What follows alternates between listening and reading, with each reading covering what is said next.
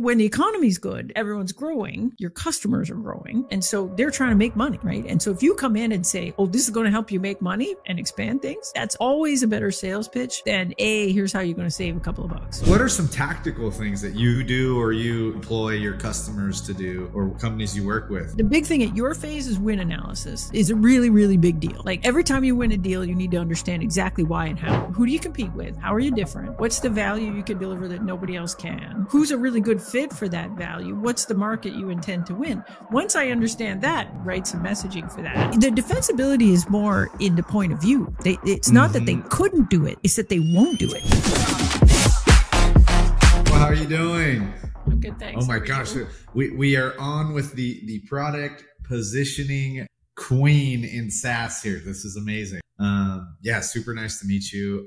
So I read both your books, obviously awesome. Great. Sales pitch. This morning, just before this, I did also listen to your episode with Lenny on Lenny's podcast where you talk through some of your book stuff, which is just amazing. The setup. Thanks. Yeah, so it's all amazing stuff. And I have some amazing questions for you. As you know, or you probably don't know, I was at Outreach.io for 7 years or so. So I was early there, spent a lot of time there, working with a number of organizations on go-to-market side, right? And so all the mistakes you can see, I've seen them. All the great stuff that you can do, I've seen them, right? And all that. So yeah, would just love to get your take on, I think it'd be fun if we got creative today, April. I recently just even launched a new product. And what if we like roasted my landing page? Would that be awesome for you? Or that one maybe that's a little too much? So here's the thing. Like, so people often get positioning confused with messaging. And so when they come to me and they say, hey, look at my website and tell me whether or not my positioning's any good, I'm like, how could I tell from looking at your website? Because there's so much missing information. So in order for me to figure out whether or not your positioning's good, I would need to understand, well, who's your competition? And who's your target market? And, you know, what's your differentiated value? And if I understood all of that, then I could say whether or not your messaging was capturing your positioning properly. But you can't actually just look at someone's homepage and say, oh, positioning, you know, or like people will do this thing where they'll say, well, I don't understand it, therefore it's bad. And it's like, well, if I was selling to, I don't know, airline mechanics, I wouldn't expect you to understand it, would I? And it might be perfect positioning for airline mechanics. And so, you know, it doesn't necessarily have to resonate with your grandmother in order to be great positioning, unless you happen to be selling to grandmothers, in which case maybe it should resonate with your grandmother. Yeah. But, so that's the thing. Like, so we can't actually do positioning on the fly like this. Like people will say, oh, let's, and I'm like, no, that's like walking up to me and saying like, is my positioning good? Or please position this product. It's like, well, we would spend hours trying to get enough background in order for me to be able to do that. So I made the classic mistake. It's one of the tricky things about positioning, right? It's just not that simple. Like positioning is an input to our messaging. Like if you came to me and said, April, what should the homepage say? I'd say, well, I'd be happy to write you copy for the homepage. But first, let's talk about, so who do you compete with? How are you different? What's the value you can deliver that nobody else can? Who's a really good fit for that value? What's the market you intend to win? Once I understand that, yes, then we can go write some messaging for that and assess whether or not that messaging is good, because we got something to assess it against. But we can't just look at it and say, oh, I don't understand it, therefore it's shit. Well, no, unless I'm the target audience, then, what my opinion doesn't actually matter at all. Yeah. So the main people I'm competing with today are, we've built a product that competes with Seismic and HighSpot. I don't know if you know those two products. They're kind of they're the big dogs in the space. So those are who we're competing with, right? I'm very honest about this, and we'll be honest on the pod. I was at Outreach, saw these products, implemented one of them, and was just like, oh my gosh, like, okay, this took forever. And then once it was implemented, no one liked the product, right? And that was actually what really pushed me to start Distribute, which is this product that we have now. It's just basically competing after those folks, right? I think they were great for their time, right? And again, I know we're not supposed to talk bad about competition and all that stuff. And this is a question that I actually have for you. I think we can talk about competition, to be honest. Oh, really? Okay. Yeah. Well, let's get into that. Like, I mean, there's this. People love drama. I feel like in the sense of like you like punching up. You know, I'm a fan of drama. Like if we're gonna go there, I don't know. I don't know if I'm advocating for drama.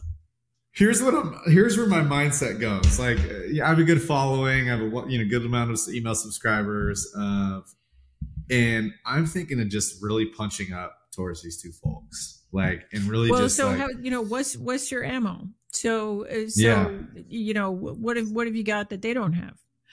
What have we got that they don't have? I mean, now this is what before I actually start doing that, we're not at feature parity yet, right? We're still super early. So do we have everything that they have? But you don't need to. Do we have the 80% that most people find value out of, right? No, but what do you do better than them? What do we do better than them? Why pick you? Or why pick you over them? Why pick us? Well, there's a couple of reasons. The first reason is that the way we actually allow you to host content, the way we do it is we help you host content that then pushes the next step with the prospect. So versus it being like hey, here's a piece of content. You can measure that live and see who's viewing your content. That's about the main value that these others provide. What we do is we can say, hey, here's a piece of content. We can add conversions on top of that content without you needing a Marketo developer, any type of developer, and actually pop up the rep's calendar on the content to push the next step. Add a personalized rep chat bot that allows the person while they're on the content to chat directly with the rep about the value. So what we're doing is kind of meeting the prospect to where they're at versus then throwing them into some MQL queue and saying, oh, well, they downloaded it or they looked at this thing. Now they're in MQL. No, it's more personalized. So now you can actually, what we do is push a conversion on top of that piece of content so that we can say, hey, you're in this, you're engaged. Once you're engaged, we then ask, would you like to meet with us? In essence, is kind of where we're going, right? Versus it being this static thing that you look at and the rep maybe gets a notification, hey, you looked at this. And then the rep has to go, well, let me go email you. Let me see if you want to chat. You're giving the customer the opportunity to opt in. Correct. As opposed to the rep is gonna outbound it. I get it. And so so who cares about that?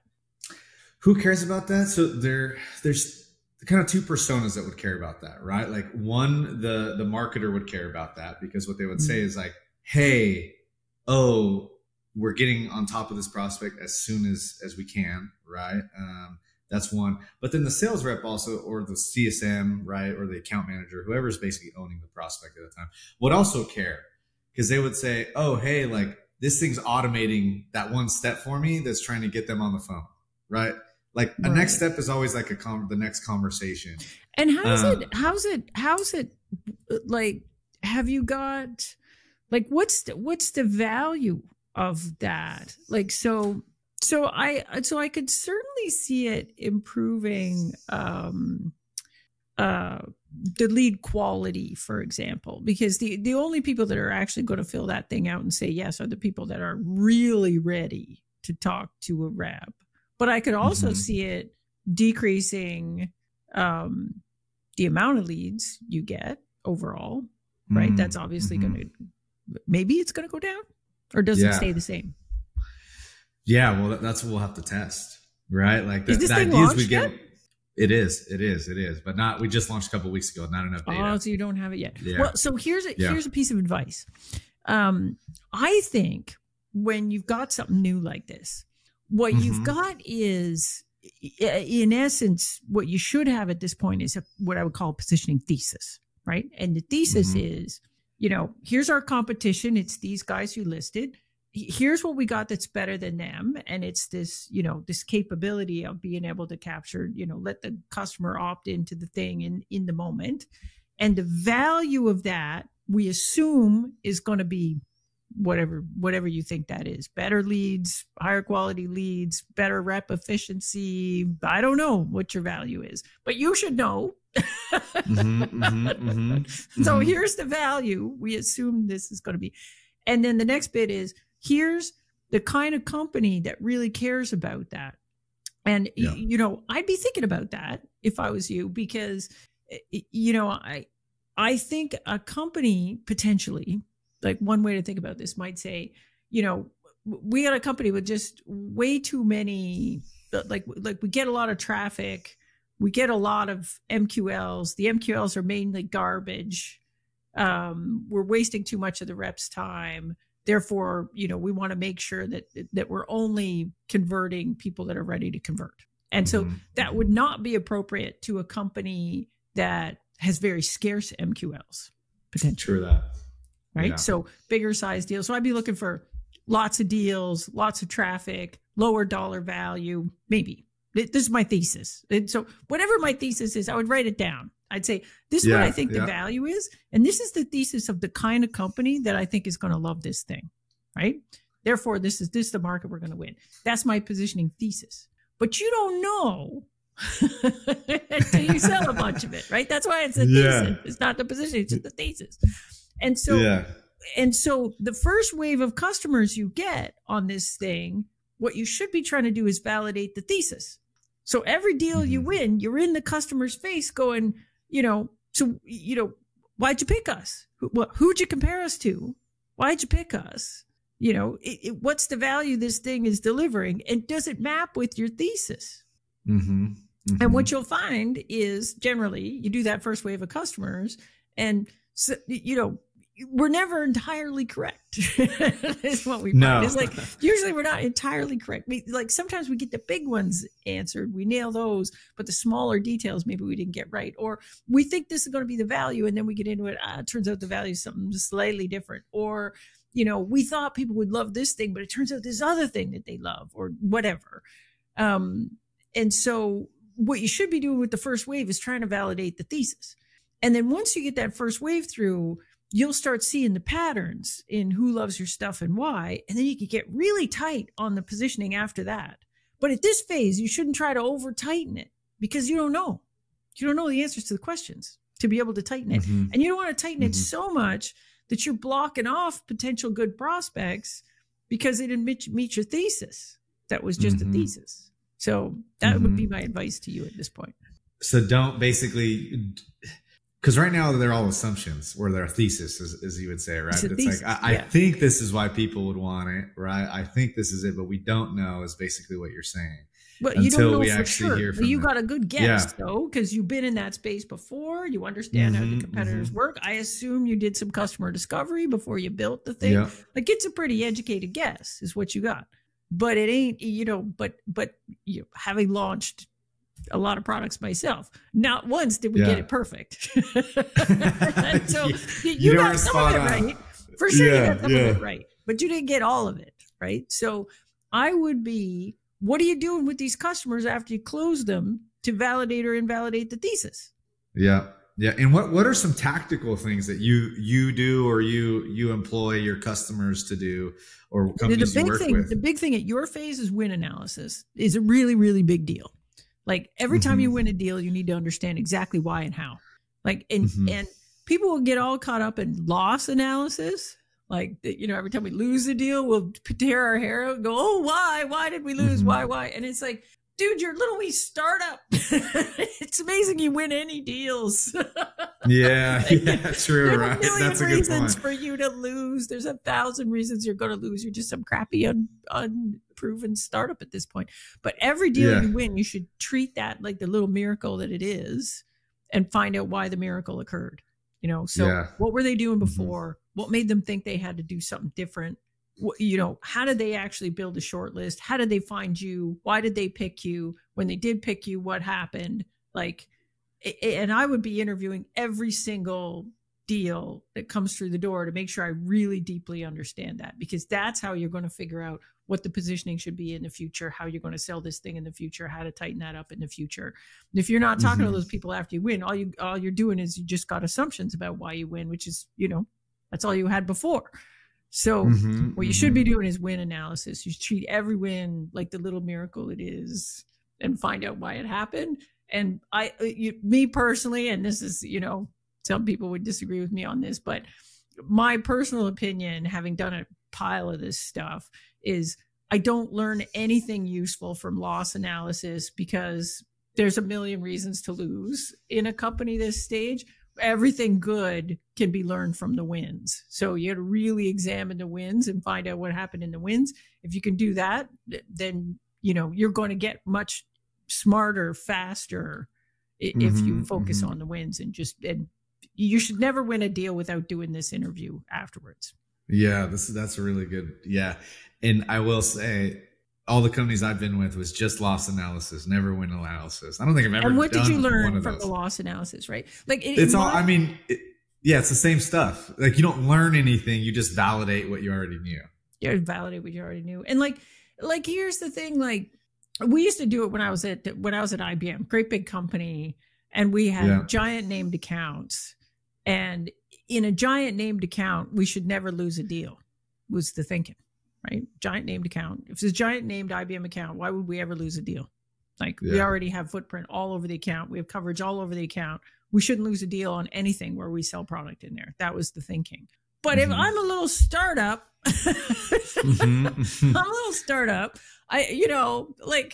the assumption is I'm going to lose 90% of the deals that I like. I'm going to lose all the deals. And so I could go talk to people and you'll hear things like, well, it just seemed kind of risky. Well, we picked those guys because they're the market leader. What are you going to do about that? Yeah, nothing. Okay, you're right. Yeah. Yes. Nothing. Yes. You're not going to do anything with that. The only thing I ever learned at a startup from doing loss analysis is occasionally you'd learn that you got a really bad rep that just pisses people off. Oh, really? I hope that's not me. Yeah, occasionally you learn that. Occasionally you'd be like, why didn't you pick us? And they'd be like, well, we're going to pick you, but your rep was such a pain in the neck. And they were wow. Okay. This we can fix. Yep. Interesting. But other stuff, it's just stuff you can't fix. It's like, and most of it has to do with risk because you are risky. You're a super risky bet. And so, you're going to do as much as you can to reduce that risk. Otherwise, you wouldn't close any deals. But you can only go so far. At the end of the day, it's going to be way less risky to pick Seismic than it is to pick you. This is true. And how do you handle, how would you handle, I have so many questions for you, but the first one is, we have two motions almost. We have this PLG motion, and then we have this sales-led motion, right? And so... Do they connect to each other? Like you do PLG and then you get some users and then sales comes in over top? Yeah, exactly. Yeah, exactly. Okay. And again, we're still early, but we're starting this motion, right? And then the question I have for you is what's the perfect mix of the messaging to the PLG people versus the sales-led motion, right? Because the PLG people, you're talking micro benefits, let's call them. Right, you're talking for you individually. The positioning is generally the positioning is different. Yeah, exactly. Right? And so that's what I'm like. How do we do it? Generally, right? the positioning is really different. Yeah. So generally, what you have is you've got positioning. So the PLG motion is for the end users, and so you've got end user positioning, which is all around, this is how you're going to make your job easier. And this is, like instead of doing this manually, now you're going to do this way. And it's usually about something like that, right? Or there's some other value, but it's value to the end user and it to the individual end user typically. And then what you have is this sales motion that comes in over top that says, hey, you got a lot of individual end users in your company doing this thing with our thing. Here's the value you could get if everyone was using it. And that's different. And that's the thing the manager cares about or the executive cares about, which is, don't you want to make sure this is standard across your organization? Here's the value you get out of that. Or you're going to want visibility into what's happening across all those things. Here's the value you get out of that. Or, there's some kind of support, compliance, security, some stuff like that. Oh, here's the value you get out of that. But you're going to have to figure out, whatever the value is for the end user to actually give it a try is going to be, what you're showing on the web page or wherever people come to get your thing. And then you've got this sales motion over top. And so maybe there's an enterprise page or something buried on your website that's for those people. And you've got this sales pitch, which is completely different. that comes in over top and says, hey, here's the value you could unlock if this was used across your organization in a consistent way. Who do you think is doing this best right now? Like I've got these motions. So a company that I did some work with that I think does an excellent job of this is Postman.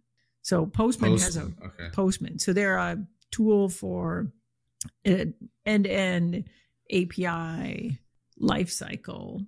And so, but they have a free tool. The free tool is mainly focused on API testing and to a certain extent API development. And everybody uses their tool. There's like millions and millions and millions of users of their tool. Like absolutely everybody. If you got techie guys that are doing stuff with an API, guaranteed they're using Postman. Everybody's got it. So they've got this tool and it's everywhere. And then again, they've got a sales motion that comes in over top with a completely different message. Like the sales motion over top is, look, like if you really want to build quality APIs, if you look at the smattering of tools that your teams are using across the life cycle, they've got one tool for development, one tool for testing, one tool for documentation, one tool for distribution, one tool for, packaging it up and all the test cases and all that kind of stuff. Like it's a garbage pail full of tools and none of them talk to each other. And so because these tools don't talk to each other, it's really, really slow and inefficient to get an API out the door, because every time there's a thing, it's got to switch departments in a different tool and in everything else. So the teams can't collaborate together. So it really slows down the process to get the thing out the door and results in these really low quality APIs, because not everybody can get in and see the same thing across the whole life cycle. So in a perfect world, what we'd have is a platform that allows us to, collaborate and manage, and everybody's using the same tool to manage getting this API out the door. You get it out the door way faster, get it out the door much higher quality. That's the value at the executive level. The value at the PLG motion level is, this is just a really great API testing tool, man. Really easy to use, open source. Everyone can get it. Everyone uses it. It has all the bells and whistles, has all these things. If all you want to do is API testing, it's the world's greatest API testing tool. Totally different pitch. Totally different, and totally different motion, right? Like, yeah, totally different motion. Once is they might thing, like whatever. Do they have but like the two things are, teams? Intricately tied. But from a positioning perspective, you got to make sure like this positioning for the manager. The API tester doesn't give a shit.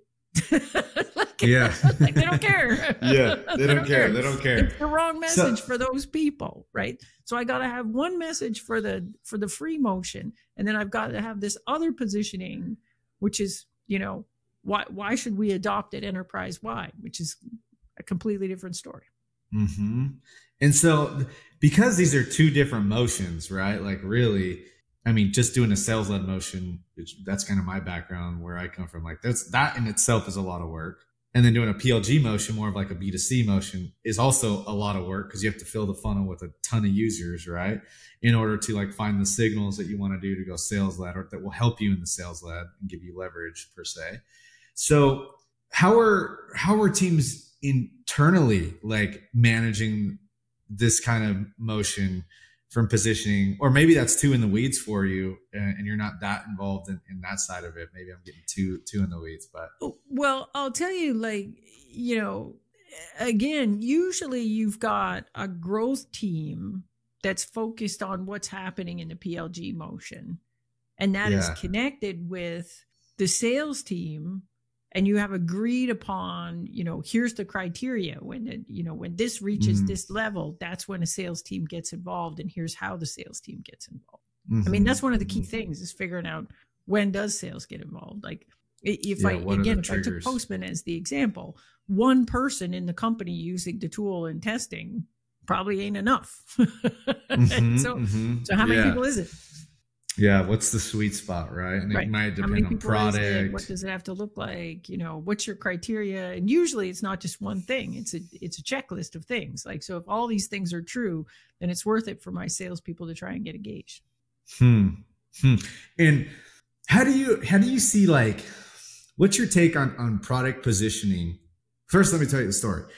You have these companies, right? Things were amazing 2021, 2022, beginning of 2022, right? And they were selling everything like hotcakes. Companies were buying like crazy. right? And now it's hard as hell to sell anything, right? Like these companies are having... Not true. It's really easy to sell security software right now. There's a lot of stuff that's really easy to sell right now. It's hard to sell your thing. Hard to sell anything. Yeah, exactly. Let's clarify. Yes, hard to sell my thing. So anything sells and go to market. Very well right now, and then like in other things. Yeah. Healthcare things are on fire. There's lots of fire, security, dev tools. I just talked to a friend at Versal, right? Some dev tools going okay. Not all. But my question for you is, with these macroeconomic changes that we have, like, what's your take on how do you optimize your positioning for that? Or should you optimize it for these macroeconomic changes, right? Like, what's your overall take on that? If you think about it, if we're selling to businesses and you think about the value we can provide to business, if I abstract that value all the way out, I really kind of only got two things. I'm either helping you make money or I'm helping you save money. Yep. That's all we can do for a business. We're either helping you make money or save money. Now, when the economy's good, everyone's growing, your customers are growing. And so they're trying to make money, right? And so if you come in and say, oh, this is going to help you make money and expand things, that's always a better sales pitch than here's how you're going to save a couple of bucks, right? So when the economy's good, to make money is way better than to save money thing. When the economy goes bad, sometimes it flips. And so your customers are no longer in growth mode. They're in hunker down and try to survive mode. And what they're really trying to do is do the same thing with less people and less budget and less whatever. So if you come in with a value proposition all around saving, that actually sounds better in that situation. So that's the first thing, is I would look at, is your value about growth or is your value about cost saving? And maybe a cost saving value prop works better right now than a growth value prop because your customers aren't growing. So that's the first thing I would think about. The second thing is, I think when companies like your buyers are under price pressure, one of the best things you can do is get really tight on your targeting. So instead of trying to just target everybody, you're looking for the part of the market that is still spending, and you're targeting that. So, see the thing we were just talking about, like you were saying, nobody's spending any money. And I'm like, not true. Not true. Lots of parts of the economy are spending like crazy right now. And so is there a way to focus on those customers that are still spending, still have budget, still have money? Like if you were to take your whole target customer base, can I segment them and say, well, these folks don't have any budget, but these folks do. These folks aren't growing, but these folks are. Is there a way to get more targeted on that and tighten up our positioning there? And then all of that means you get to do more with less, right? It means your marketing's going to work better because it's more targeted. It means your sales is going to work better because it's more targeted. So when the economy gets tight, we don't have the luxury of just kind of spraying and praying and hoping our stuff lands. I think in times like this is when companies would really do themselves a favor by getting really tight on targeting companies that are most likely to buy. It's good discipline to have anytime, but it's usually a matter of life and death when the economy is really bad. Nobody's buying anything. It's like, what you need to do is take a step back and say, well, who is buying? Who does have money? How can we just target them? Yeah. And that's an interesting thing, just because in my own kind of day to day, that's definitely, the case you see. You're like, all right, well, my mind, like what I'm used to is selling to B2B SaaS companies, the Snowflakes, the Twilios, the this, the that. But really, they have, what we've noticed is, and what a lot of people are noticing, they have tool fatigue, right? They're like, no, we don't need more tools. We're trying to get rid of stuff. And so based on that, I'm like, okay, maybe we can like change our messaging a bit to be more of a consolidation play, where we're not really a new tool, but we're coming in and displacing 3 or 4 that you may use. And so in that sense, we're actually that's a growth versus cost saving thing, right? Now you're cost saving. Yeah. We're going to replace a whole bunch of things. You're going to save some costs. Yeah. That might be one way to do it. You could try it, right? The other thing is like, why does it have to be B2B SaaS companies? Well, yeah, that too, right? I've kind of like noticed like, okay, well, they're really tough to sell to right now. Who else can I sell to? You know? Yeah. And so you want to test that, right? Because the thing was built with B2B SaaS companies in mind. So, going too far beyond that, you're probably in the realm of, nah, it's probably not going to work. But I would be thinking about that. Like, you know what I'm hearing is we're coming out of not just, it's not just that the economy was really great and everybody was buying tools like crazy and all this stuff. What I'm hearing is that we're coming out of this big wave of all of the tool vendors really going hard on product-led growth. And what I'm hearing from companies is that it got to the point where all the end users were slapping their credit card down for like everything. And now purchasing is popping their head up and going, what the heck? We got to get some discipline in how we buy software in this company. And we can't have 500 users paying full price for a tool that if we had went and done an enterprise deal on this, we'd have got a big discount. Yeah. Yeah. And so now that everybody's in cost cutting mode, what I'm hearing is there's this big pullback from allowing the end users to actually buy all this stuff.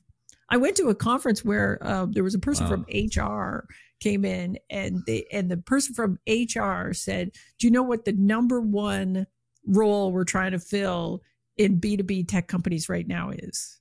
And I said, what? And she says, purchasing. So I think we're going to see a little bit, let's see how much, but a little bit of pushback from this. Hey, we'll just let all the end users slap the credit card down for a thing that's a couple $100 a year or whatever. That purchasing is now getting involved and saying, no, we actually want to negotiate an enterprise deal for this because we're spending way too much money on all these individual little things.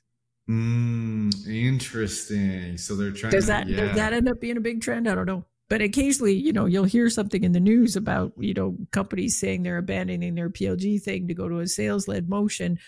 My suspicion is some of that is coming from this pushback you're getting in bigger customers that are like, we can't have our end users buying all this stuff because they're paying way too much money. Interesting. And then I'm wondering also if that's because like you get these end users, right? And like you think like, oh, I've got 5 end users from Postman, let's just say, using my product, right? And it maybe for other companies, you would take that at surface level of like, oh, this is high intent, or this means that there's a lot of excitement at this one company, to use our product.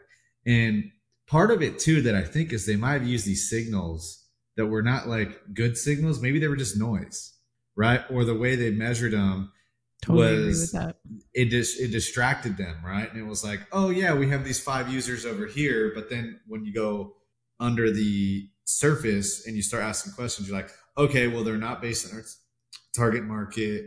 They're a company that would, some manager just randomly said, hey, go download this. A bunch of people tried. They're actually not a great user. Well, maybe it creates distraction. Right? Yeah. Yeah, that's important. And it kind of comes back to what I was saying earlier, that, if you're going to have this sales overlay, right, and to have this enterprise sales come in after and use the product adoption but end users as a sales signal, it's generally not the only signal, right? It's generally a checklist of things. Like they got to fit in your good fit target segment. They generally have to tick a lot of other boxes. It can't just be, oh, we've got 5 users over here, therefore it's good. Usually it's, okay, it's got 5 users, but it's also got to be this kind of company in this kind of space, maybe with this 3 or 4 other things happening. And then we think it's good. For most of the companies I'm working with, like the qualification checklist is actually pretty long, and product adoption by end users is just one signal. It might be the signal that tells you, hey, have a look at this, but it's not the only signal typically. And I want to go back to this, like creating an enemy question, all right? Of like, right. I want to go into detail on that. And like, because there's one side of it's, I would say it's binary. Some people are like, never talk bad about your competition, right? Like that's kind of the way I was trained, like keep it classy. like don't talk about the competition at all, like focus on yourself. And then there's this other side. There's a big difference between talking bad about the competition and talking about the competition. That's a fair point. Right. So here's the way I like to think about it. Like, your buyer, right? So I'm a buyer. Your buyer does not just buy you in a vacuum, right? Because B2B generally doesn't work like that. Like they're going to look at a bunch of things. And if they know you exist, for sure they know Seismic exists. For sure they know HighSpot exists. So they're going to look at all three of you, right? And then make a decision about which one they're going to use. So you pretending that those other options don't exist seems a little inauthentic to me, right? So if there's big companies in your space, like you might as well acknowledge the gorilla in the room. Now, does that mean you go out and you say, just Seismic's a bunch of dummies? Like we hate them. No. Yeah. No, obviously they're not. They're a big company. They've raised lots of money. They do they're obviously not bad company. It is obviously not a bad product. Your point of view is that it isn't the right product for everybody. And so what you have to do is clearly articulate why they do not serve your best fit customers as well as you could. That's the key. So usually what you would do is you would come in, if they're a real gorilla in the market, you could name them, but you don't have to even name them. You could say, look, there are traditional, let's call them content management systems used for this purpose, and they work like this. And what we found is the problem, the downside with those things is this. So we've envisioned a different approach to the problem. And our approach to the problem is fundamentally different from the way they do it. We do it this way. And we think that is much better for companies that look like this. And we're not saying they're stupid. We're just saying they're different. And what we're saying is we're better if you care about these things, or if you look like this, or if your situation is like this. And so we're saying they're great. They're amazing. They're the market leading thing. They're great, but not for this. They suck at this, in fact. Yeah, I saw this. Not everybody cares about this. Not everybody. So usually, like in my opinion, a good sales pitch does this because the customer they're talking to you, they're talking to Seismic, they're talking to HighSpot, and they can't figure out what the difference is because none of you are talking about the competition. So all of you are saying, we're the greatest thing for this. Oh, we're the greatest thing for this. Oh, we're the greatest thing for this. And you're making the customer figure it out. And instead, what you should do is do the job for the customer. Come in and say, hey, we recognize that you have choices. And there's a category of solutions, and they all do it like this. And we do it different. Yeah.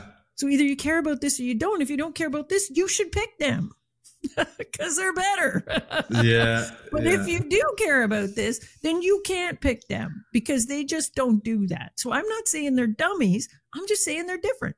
And so why wouldn't I teach the customer that?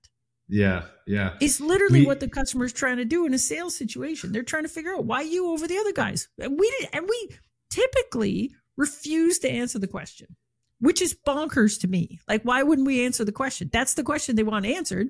And instead we're like, ooh, there's only us. Let's pretend. Well, we're the only ones. Like, no, we're not the only ones. I've also experienced that, like, what happens in that is you do position yourself, like, Outreach and Sales Loft, right? Two companies, same space. You probably heard of both. And quite honestly, the features were like pretty much, it was featured like the same, there was just nuances per se, right? In terms of the product, like nuances that were actually very important. Well, that's it. Like if the nuance is important, then it's important. Like I wouldn't sell the nuance short. Yeah. And then, well, here's what would happen, right? Is we would go in and again, honestly, I think competition's great, right? I think it fueled a lot of the growth of both those companies. But when we look at it, what would happen is, and I'm sure we did this on the outreach side too, but you say, oh, hey, we have this nuanced thing. Let me explain it to you. And then you explain it to them. And then what does the buyer do? The buyer goes to the competition and says, and what's they go, your response to that? Yeah, what's your response to that? And then they go, oh, well, we can do it too. Let me do this and we can do it too. Right. And then you get into it and then it's just like tick for tack. But is it true? Most of the time, from our perspective, from my anecdotal perspective, I'm sure other people would have said differently, right? But from my perspective, we try to go, that was like what we said. We were always like, if we don't have something, say we don't have it, right? But we would push the nuanced stuff.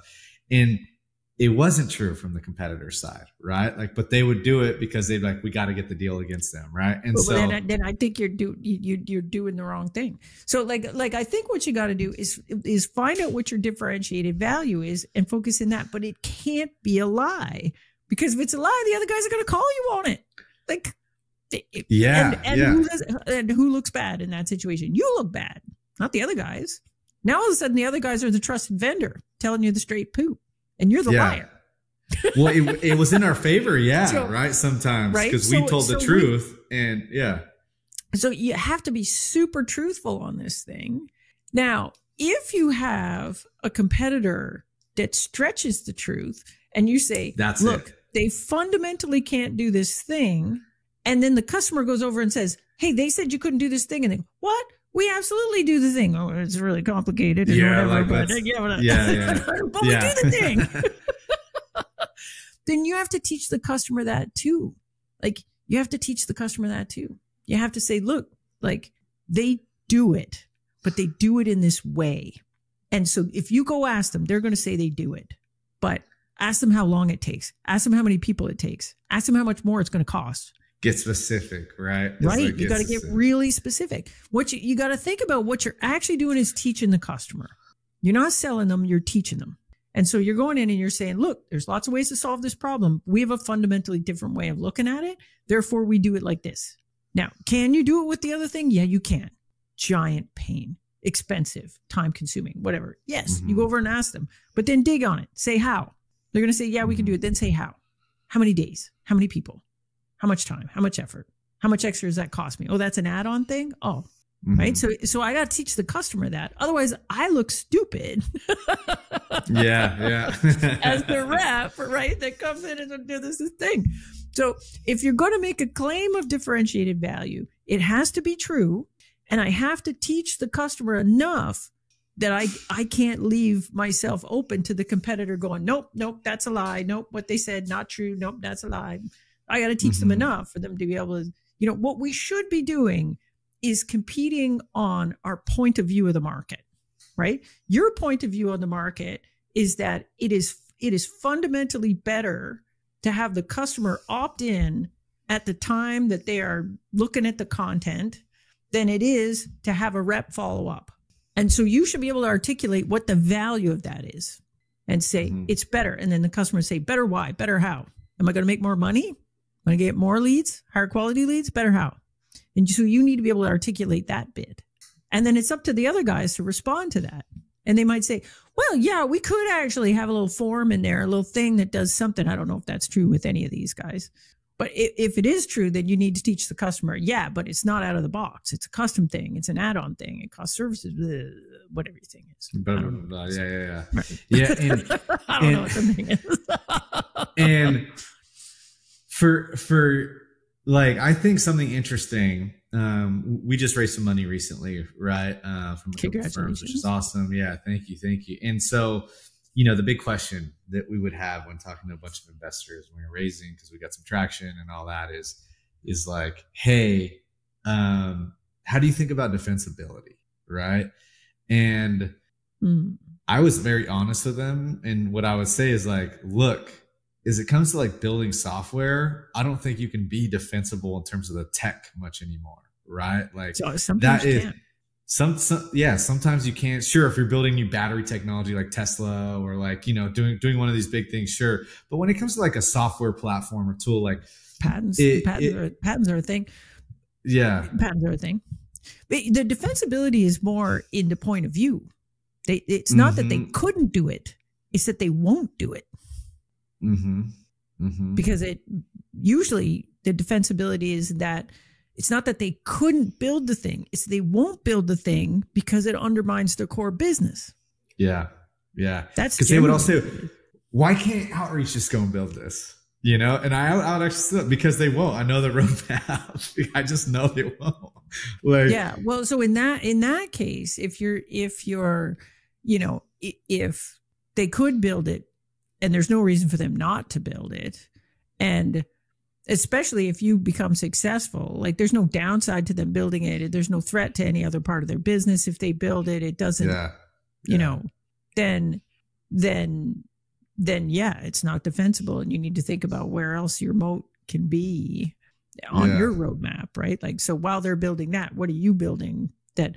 But most of the time what we've got is like, so I'll give you two examples. So one is I worked for a company and we did have a defensible thing because the underlying data structure was different, and our big competitor wasn't going to do a rewrite of their whole code to change the data structure. So we didn't have a patent on the thing, and it wasn't that they couldn't build it. They just wouldn't. It would be way too much effort, and they'd have to throw out everything they already had. So there's no way they were going to copy us.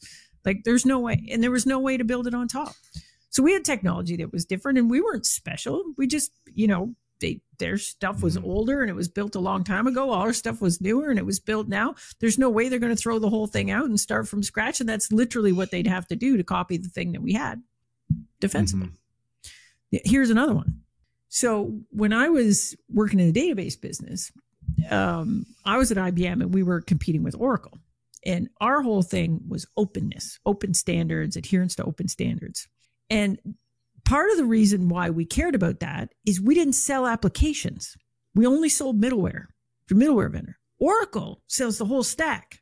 And in fact, they make most of their money on applications. And the middleware just comes with it. So if I'm in a database fight with Oracle, this is back then, I don't know how they sell it now, but back when I was selling against them, if we're in a database fight with Oracle, could they have made their database and a better API and adhere to all the standards and be just as open as ours? Yeah, that's not a problem for them to build that. Do they want to?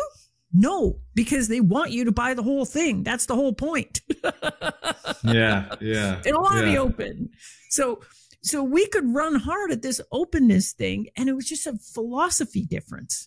We were like, look, databases should be open. You should be able to swap things in and out. Anything that hooks into the database, you should, you know, and we were like calling a platform for innovation. We take the stuff in, take the stuff out, whatever. It doesn't matter. Things change. Data stays the same, right? They're on the other side and saying, oh no, you want to buy everything together because then you save all the costs of doing integration. It's much faster to deploy. So they had different value that they were focused on. And so we were focused on customers that cared a lot about this openness and innovation. They were focused on customers that cared a lot about cost saving. Different customers, different value propositions. So it was totally defensible, right? It was totally defensible. They were just fundamentally never going to follow us down this open path. It was too threatening to their core business. Yeah. And so it's almost looking at like the philosophies of other competitors as well, right? Exactly. It's the point of view on the market. So if your competitor comes in and says their whole point of view is maximize the number of MQLs, they're not going to copy your thing. Man, I'm making this shit up because I don't know anything about any of these companies. But you know what I mean? Okay. But that's the thing you need to look at, right? Is typically what you've got is the company has a point of view on what good is in the market and what the point of their tool is. And if your thing comes in and is it cross purposes to that, you can beat them, assuming there's a customer that cares a lot about what that value is that you're going to unlock by doing it that way. And a lot of times you'll come in and do that and they can't follow you. Like, it's not that they can't build it. They could build it, but they're just not gonna because it's threatening to other parts of their business. And their story doesn't make any sense anymore. Yeah, they just won't. And the other thing that I was thinking there is like another kind of answer that I would provide was like, I do think it comes down to brand and positioning as well. Like, and then I gave the example, and maybe that's a little bit weak sauce. They got way more money than you, man. They can outbrand you every day. Yeah, that's true. Positioning is different, right? Positioning, again, they've got their own positioning, and they might not want to mess with that to chase you somewhere. Yeah. And so that matters, right? Again, positioning is the difference between my IBM versus Oracle example. That is positioning. That's not branding. That is positioning, right? We're open. You're not. They're like, here's the value of not being open. We're like, here's the value of being open. Yeah. That's just positioning. Right? We both have great brands. Yeah, it's your identity. Almost your identity. Well, I don't want to say identity. It gets a little mixed up there, but like your belief system. That's what it, or your philosophy. Again, going back to philosophy. It's your point of view on the market. Mm-hmm. Yeah. I think it's your point of view on the market. Like, what is your, like, what is your opinion on what good looks like for a customer? Mm-hmm. And usually your opinion of what good looks like for a customer changes depending on the customer you're focused on. So if I take the IBM Oracle example, our point of view on what good looks like for a customer is this openness thing, because our customers are intensely concerned with innovation and they don't want lock-in at any level. So they don't mind paying some extra to do the integration work to get it all play nice together, because they're not locked in. And when they want to swap something out, they can swap it out. And so we were focused on the biggest of the big, like giant companies. Oracle, they're focused at a level below that. And those folks don't care as much about innovation as they do about their budget. And they're more worried about, can I get it fast? Can I get it cheap? Mm-hmm. And so we're focused on different customers because our value propositions resonated with different customers. So my suspicion is that you're going to come along with your thing, and there's a certain kind of customer that is really in line with that says, oh yeah, we absolutely need that value. That's actually a game changer for our business. Mm-hmm. And if you can figure out that little part of the market, then you can establish yourself there. And then you're going to worry how you're going to expand out from there and then challenge these bigger guys later. Mm-hmm. Mm-hmm. And what's your take on, last question here before we have to head out, April, is like, I think a masterclass in positioning and branding and all this stuff, and like a point of view, right, per se, on the market is Liquid Death, right? Have you seen that company, Liquid Death? Oh, yes. Most of what we think we know about marketing only applies to marketing consumer products. And even more specifically, not just consumer products, but a product that is what I would call an unconsidered purchase. So an unconsidered purchase is like buying a pack of gum, right? I walk into the store, there's only 3 kinds of gums there. Maybe I picked the one that I've heard of before. I picked the one that looks cool or whatever, and there's no stakes. If I pick the wrong thing, no big deal. I just won't buy that one again, right? So you can do things with packaging and brand image and things in an unconsidered consumer purchase that you could never get away with selling a database, right? Now, selling a database is a totally different thing. Why is it different? Well, it's different because this is now a group decision. It's not one person decides to buy a database or an accounting system or maybe even your thing. It's a group of people. You got to go, somebody is the champion. And that champion has to make that deal happen by going to IT and make sure it's okay with IT, and going to the end users, make sure it's okay with users, and going to legal and going to purchasing, and then justifying it to their boss. So they can't just go to their boss and say, I picked it because it was funny. I picked it because I like skulls. It just makes me look cool. Give me $100,000. No, that's not how we buy databases. So there are stakes. If I make a bad choice, bad things happen. I look stupid to my boss. End users hate my guts. IT thinks I'm stupid. Legal doesn't let me buy anything again because I messed it up this time. Like, bad things happen if I make a bad choice. 40 to 60% of the time in B2B purchases, a purchase process ends in no decision. And it ends in no decision because the customer is so worried about getting in trouble for making the wrong choice. They just kick the can down the road and say, forget it. We'll do it next year. We'll figure it out next year. Safe option. Yeah. This is completely different than Liquid Death, right? Liquid Death is a whole different thing. One person making a decision with a couple of bucks, nothing's on the line. If I don't like it, it's like buying a Beanie Baby, man. Like, it's a fad. Like, and 2 years from now, there'll be some other thing that we're buying because that's cool. Like, consumer is totally different, right? Like, consumer is totally different. I don't have to justify it to my boss or my spouse or anybody else or my lawyer. I just don't buy it because it makes me feel cool. That's the other thing. There's all this value that you can get away with in consumer. I buy the thing because it makes me look cool. I buy the thing because it just makes me happy. I buy the thing because I like the color green, man, and I just think it looks good on me. Like there's all kinds of reasons. I buy it because I think I'm going to get a date. B2B, I got to go justify it to my boss. So first of all, the emotions you're tapping in there, the big emotion is fear. Fear looking stupid. Fear of making the wrong choice. I'm almost never tapping into fear in consumer stuff. You would sell nothing, like maybe insurance. I don't know. But even that's a considered purchase. So it's more like B2B. But so, and I got to do all this justification. There's stakes in the game. And so people come to me and they're like, why can't we just do things like Liquid Death? And it's like, have you ever sold any software ever? It is nothing like Liquid Death. There is nothing we can learn from Liquid Death. So anyway, so that sort of thing drives me a little bit crazy. And I think people come with this idea that, we should do more fun stuff in B2B marketing. We should be more creative. I absolutely agree with that. We should be more creative. But at the end of the day, we cannot deny the reality of how hard it is to make a purchase happen in a B2B situation. And so our job in sales is to help that person confidently make a decision. And so we can be all creative and whatever, and have the brand do whatever we want it to do. But at the end of the day, they're not going to be able to go to their boss and say, oh, I just like this one because it's just, it's just cool. They're going to have to make, even if that is the reason they're buying it, they still going to have to come up with better reasons than that when they go talk to their boss. So you're still going to have to give them the words that are going to come out of their mouth when they go to the boss and they go to legal and they go to IT and they go to end users and everybody else. It's all got to get an agreement for this deal to happen. Yeah. Yeah. Well, the thinking so you were spot on. We're early, right? We can do what we want. We don't have a committee for anything. And we are trying to appeal to more of the masses right now to get some of those PLG users in, getting us feedback as we start this.